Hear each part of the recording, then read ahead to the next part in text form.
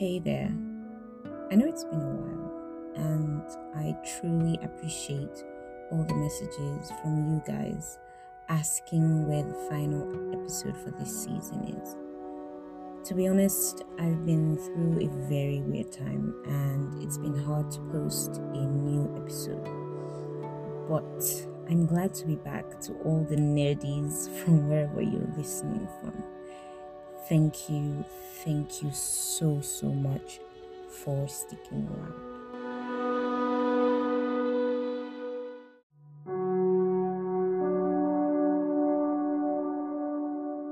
Hello, I'm Zeliha. Welcome to Nerd Gang NG, a weekly podcast that explores stories in books, culture, art, and from the perspectives of various creatives. Welcome to another exciting journey into the world of books. Our theme for this season has been books centered around crime. And we've been through a few books, with our read for the week, Light Seekers by Femi Kayode, being the last on these seasons. Let's get nerdy.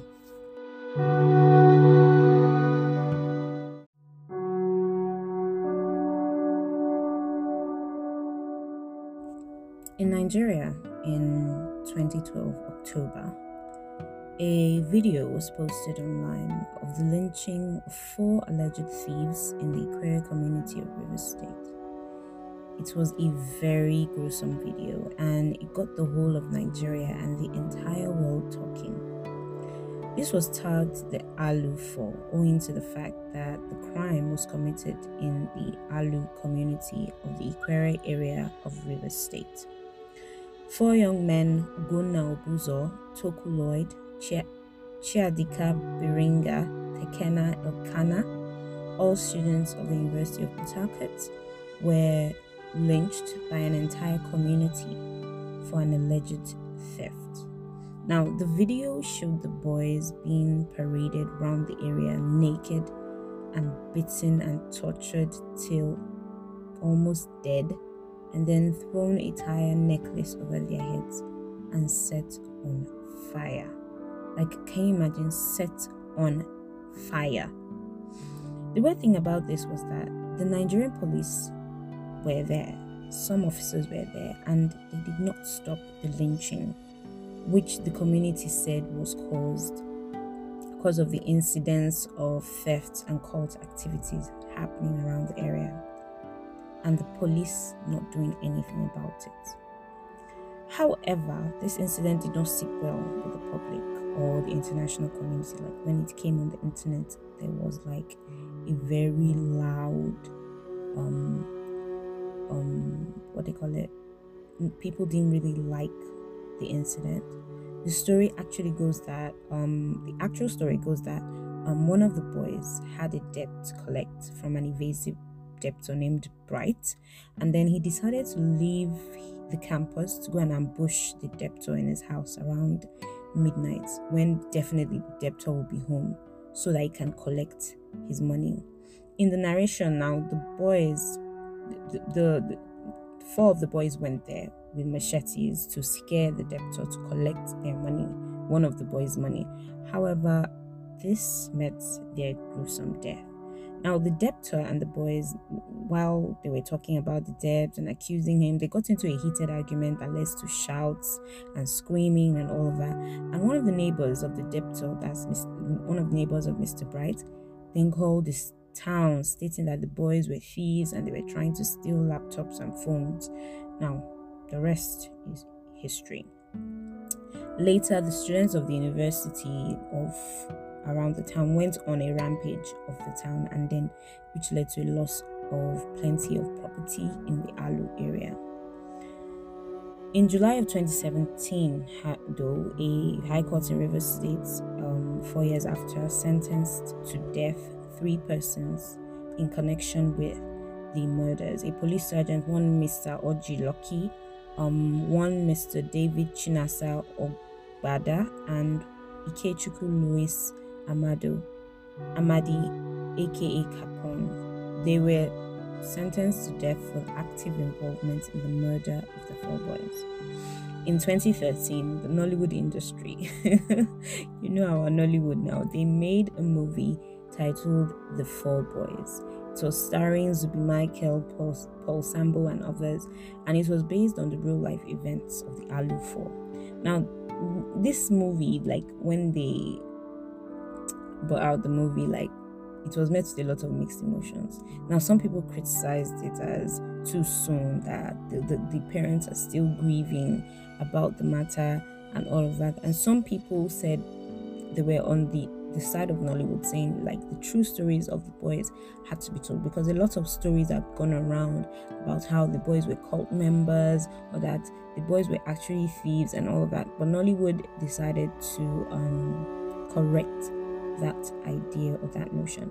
While I agree that Nollywood or the movie industry is a way to document some of our history in the way of film, also I still do believe that it was kind of soon, because it was immediately not up to a year after the incident happened, and probably the parents of the four boys were still grieving over the matter and the fact that the matter was still in court. But all in all, I don't know. Tell me what you think. Like, tweet at us. Oh, sorry, I forgot. There's no Twitter in Nigeria. But you can go to our Instagram and leave a comment or send us a DM telling us exactly how you feel about this at NedGangNG. And if you're not within Nigeria and you can use Twitter, you can tweet at us. And if we're outside of the country, probably would see your tweets. But you can send us an email at nedgangng@gmail.com. That way we can discuss what you thought about the Nollywood bringing out such a movie at that time. Now, we also had the Bakassi Boys of 1998. They too were accused of allegedly being involved in extrajudicial killings. Now, they were boys from Anambra, in the eastern part of Nigeria.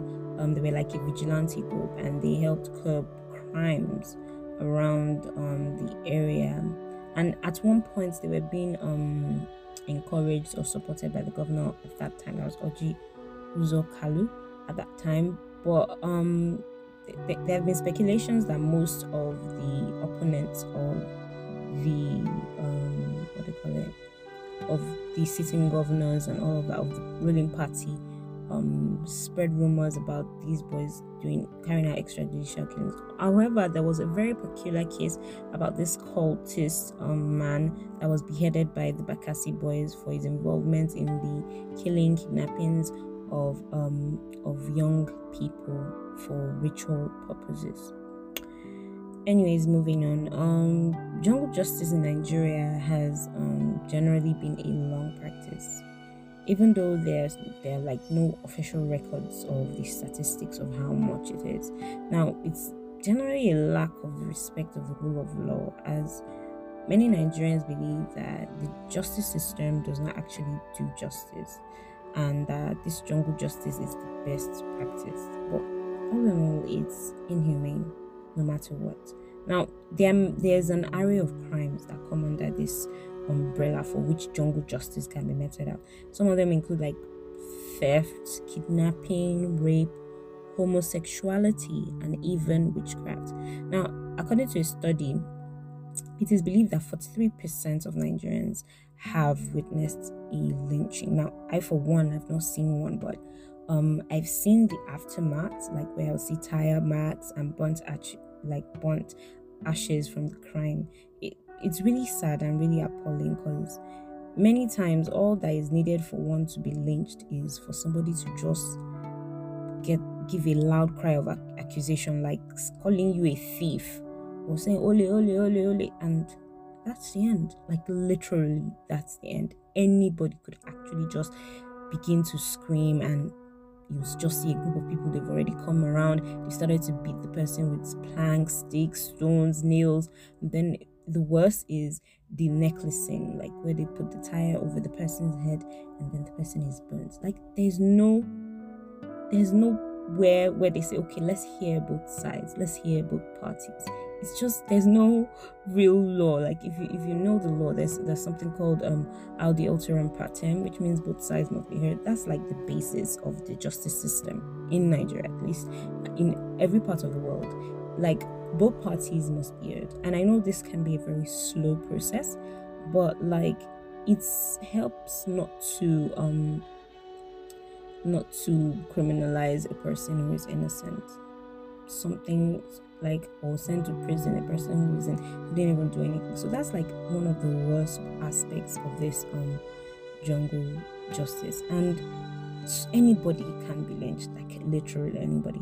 Like in 2016, a person was lynched on the accusations of homosexuality in Osun State, and it's just weird.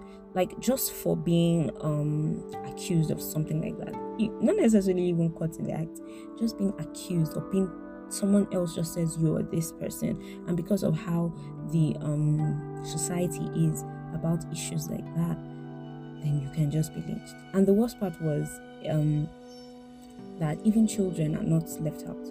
In 2015, a young boy, I actually saw this video. I didn't watch the video of the Alu4 because I was too, I don't know, I just couldn't get myself to look at it. But in 2015, I saw the video of this young boy who was 7 and he was burned to death. Like there were people there, and the person that was taping it. Now, while there's like mixed feelings about people videoing crimes, in a situation like that, this person may not have been there when it all started, or maybe because this person needed evidence of this crime actually happening so that the world will know about it. That's why. Now, the allegations for this 7-year-old boy was that he stole Gary. Like of all the things, let us put into perspective the fact that in cases of theft, where the thief is stealing something like food, it's very possible that this person has no means of getting food for themselves.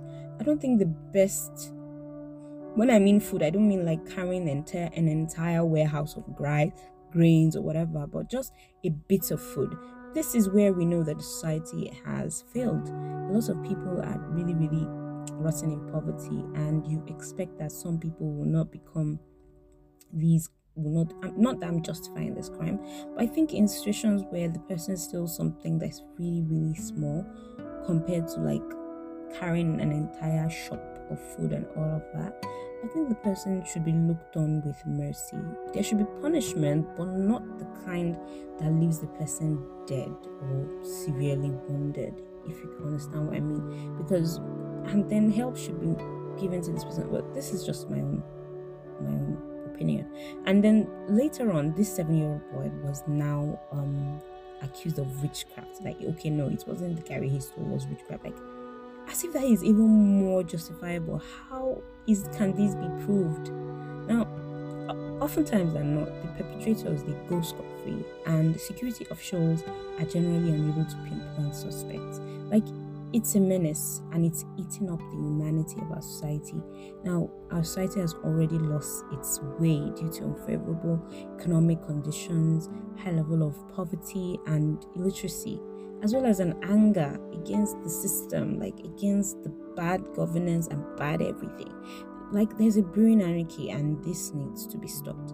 Now, in 2017, like a new anti-lynching law passed its second reading in the Senate, making it unlawful to lynch, and an offender could be charged with a minimum of 25 years in prison or life in prison. And for security officials who aid and abet or who do not do anything to stop lynching, they pay a fine of $1,400 US.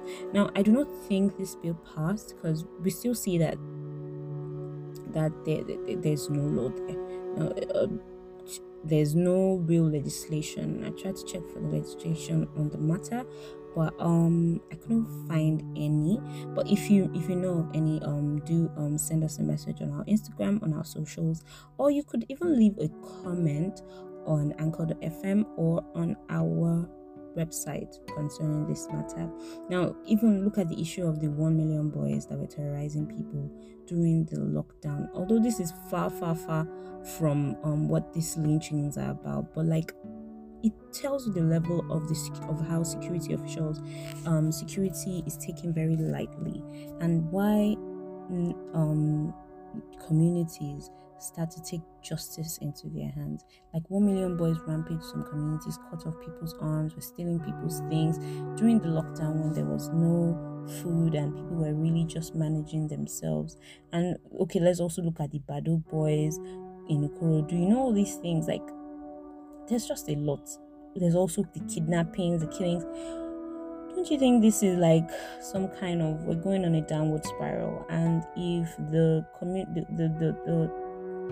country turns anarchy, or the people turn into their own security agents, it becomes a real problem when the state has lost a hand, like its reins on the security of its people. Now, the author of our book for this week, Femi Kayode, stated that the story of the Alufo affected him psychologically and haunted him, and this was an outlet for him. Light Seekers is based off of the story of the Alu boys.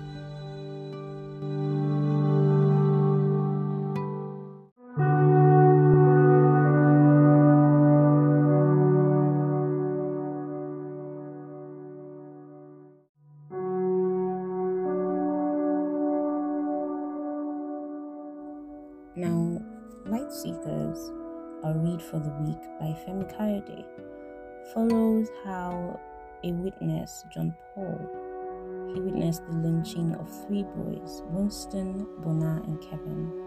Now, this particular was the opening of our novel, and Femi Kayode, our author, uses very graphic descriptions to describe how the lynching takes place. Now, the third person voice was following John Paul and how he records the lynching. Now, the book has other 4 parts of them, and it uses first person voice to describe the events. So we also see Dr. Taiwo, an investigative psychologist who theorizes about the reason for crime. And definitely this character is believed to be based off Femi Kayode himself, who is actually a graduate of psychology from the University of Ibadan, and also he works in psychology and something. Dr. Taiwo is then approached, the character in our novel, by Kevin's father. Kevin is one of the boys who were lynched in this Okiriki community in our novel, and this father tells him that he wants Dr. Taiwo to investigate.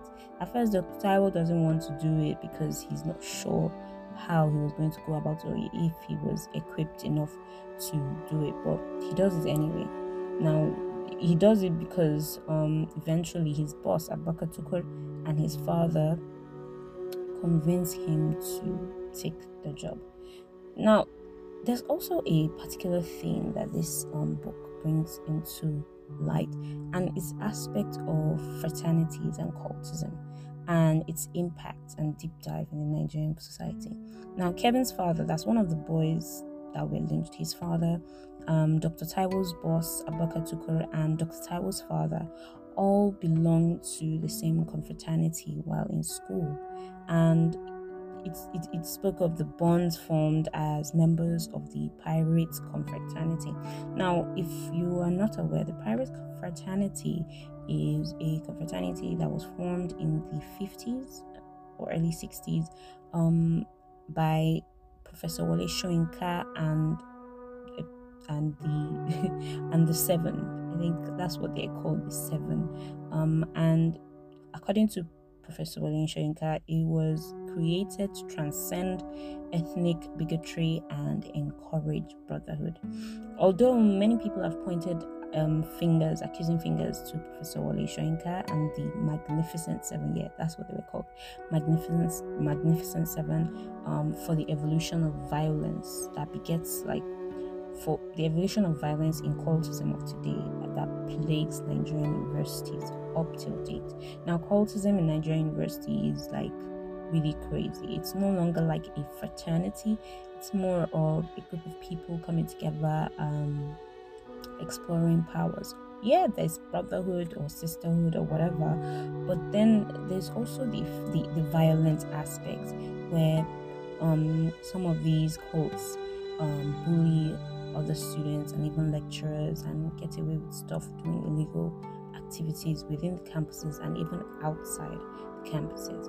Now, however, Femi Kayode, like in his argument, differs in the argument of people saying that, oh, Professor Wale Soyinka and the Magnificent Seven brought about this cult activities. Now, his argument was that it's a generational gap thing that led to the loss of the major reasons or ideals for which the fraternities were established at that time. Now, I saw a video one time of an Oputa panel where Oyesenka was standing trial as a witness, and one of the lawyers was asking questions concerning the Pirate fraternity and about the names that were given to them while they were in school.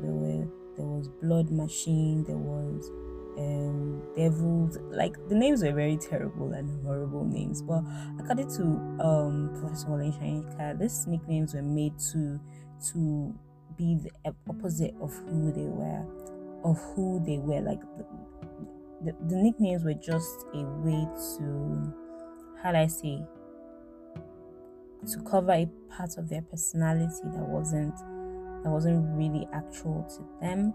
And he also spoke about the fact that he was the spiritual head of the fraternity at that time and stuff like that. Well, it's a whole lot, and if you think you want to know more about the whole issue of the Professor Wale Soyinka and the Pirate fraternity, there is an array of research and stuff online that you can look at.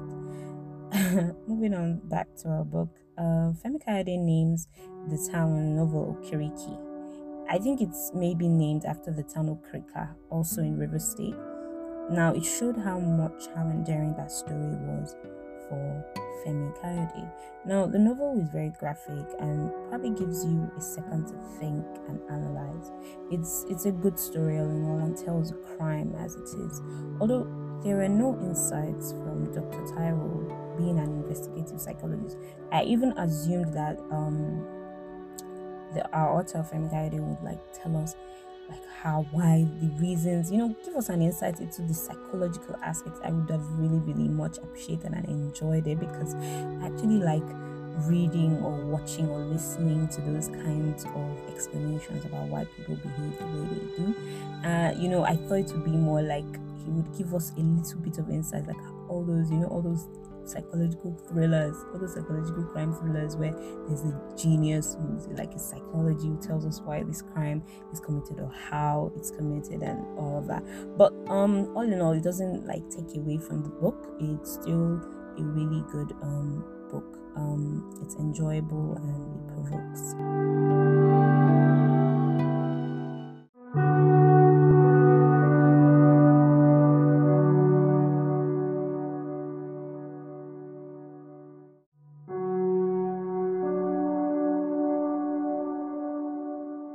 Thank you for listening to this episode of NetGang NG, and I hope you enjoyed it. You can follow NetGang NG on all our social media platforms on Instagram and on Twitter at NetGang NG.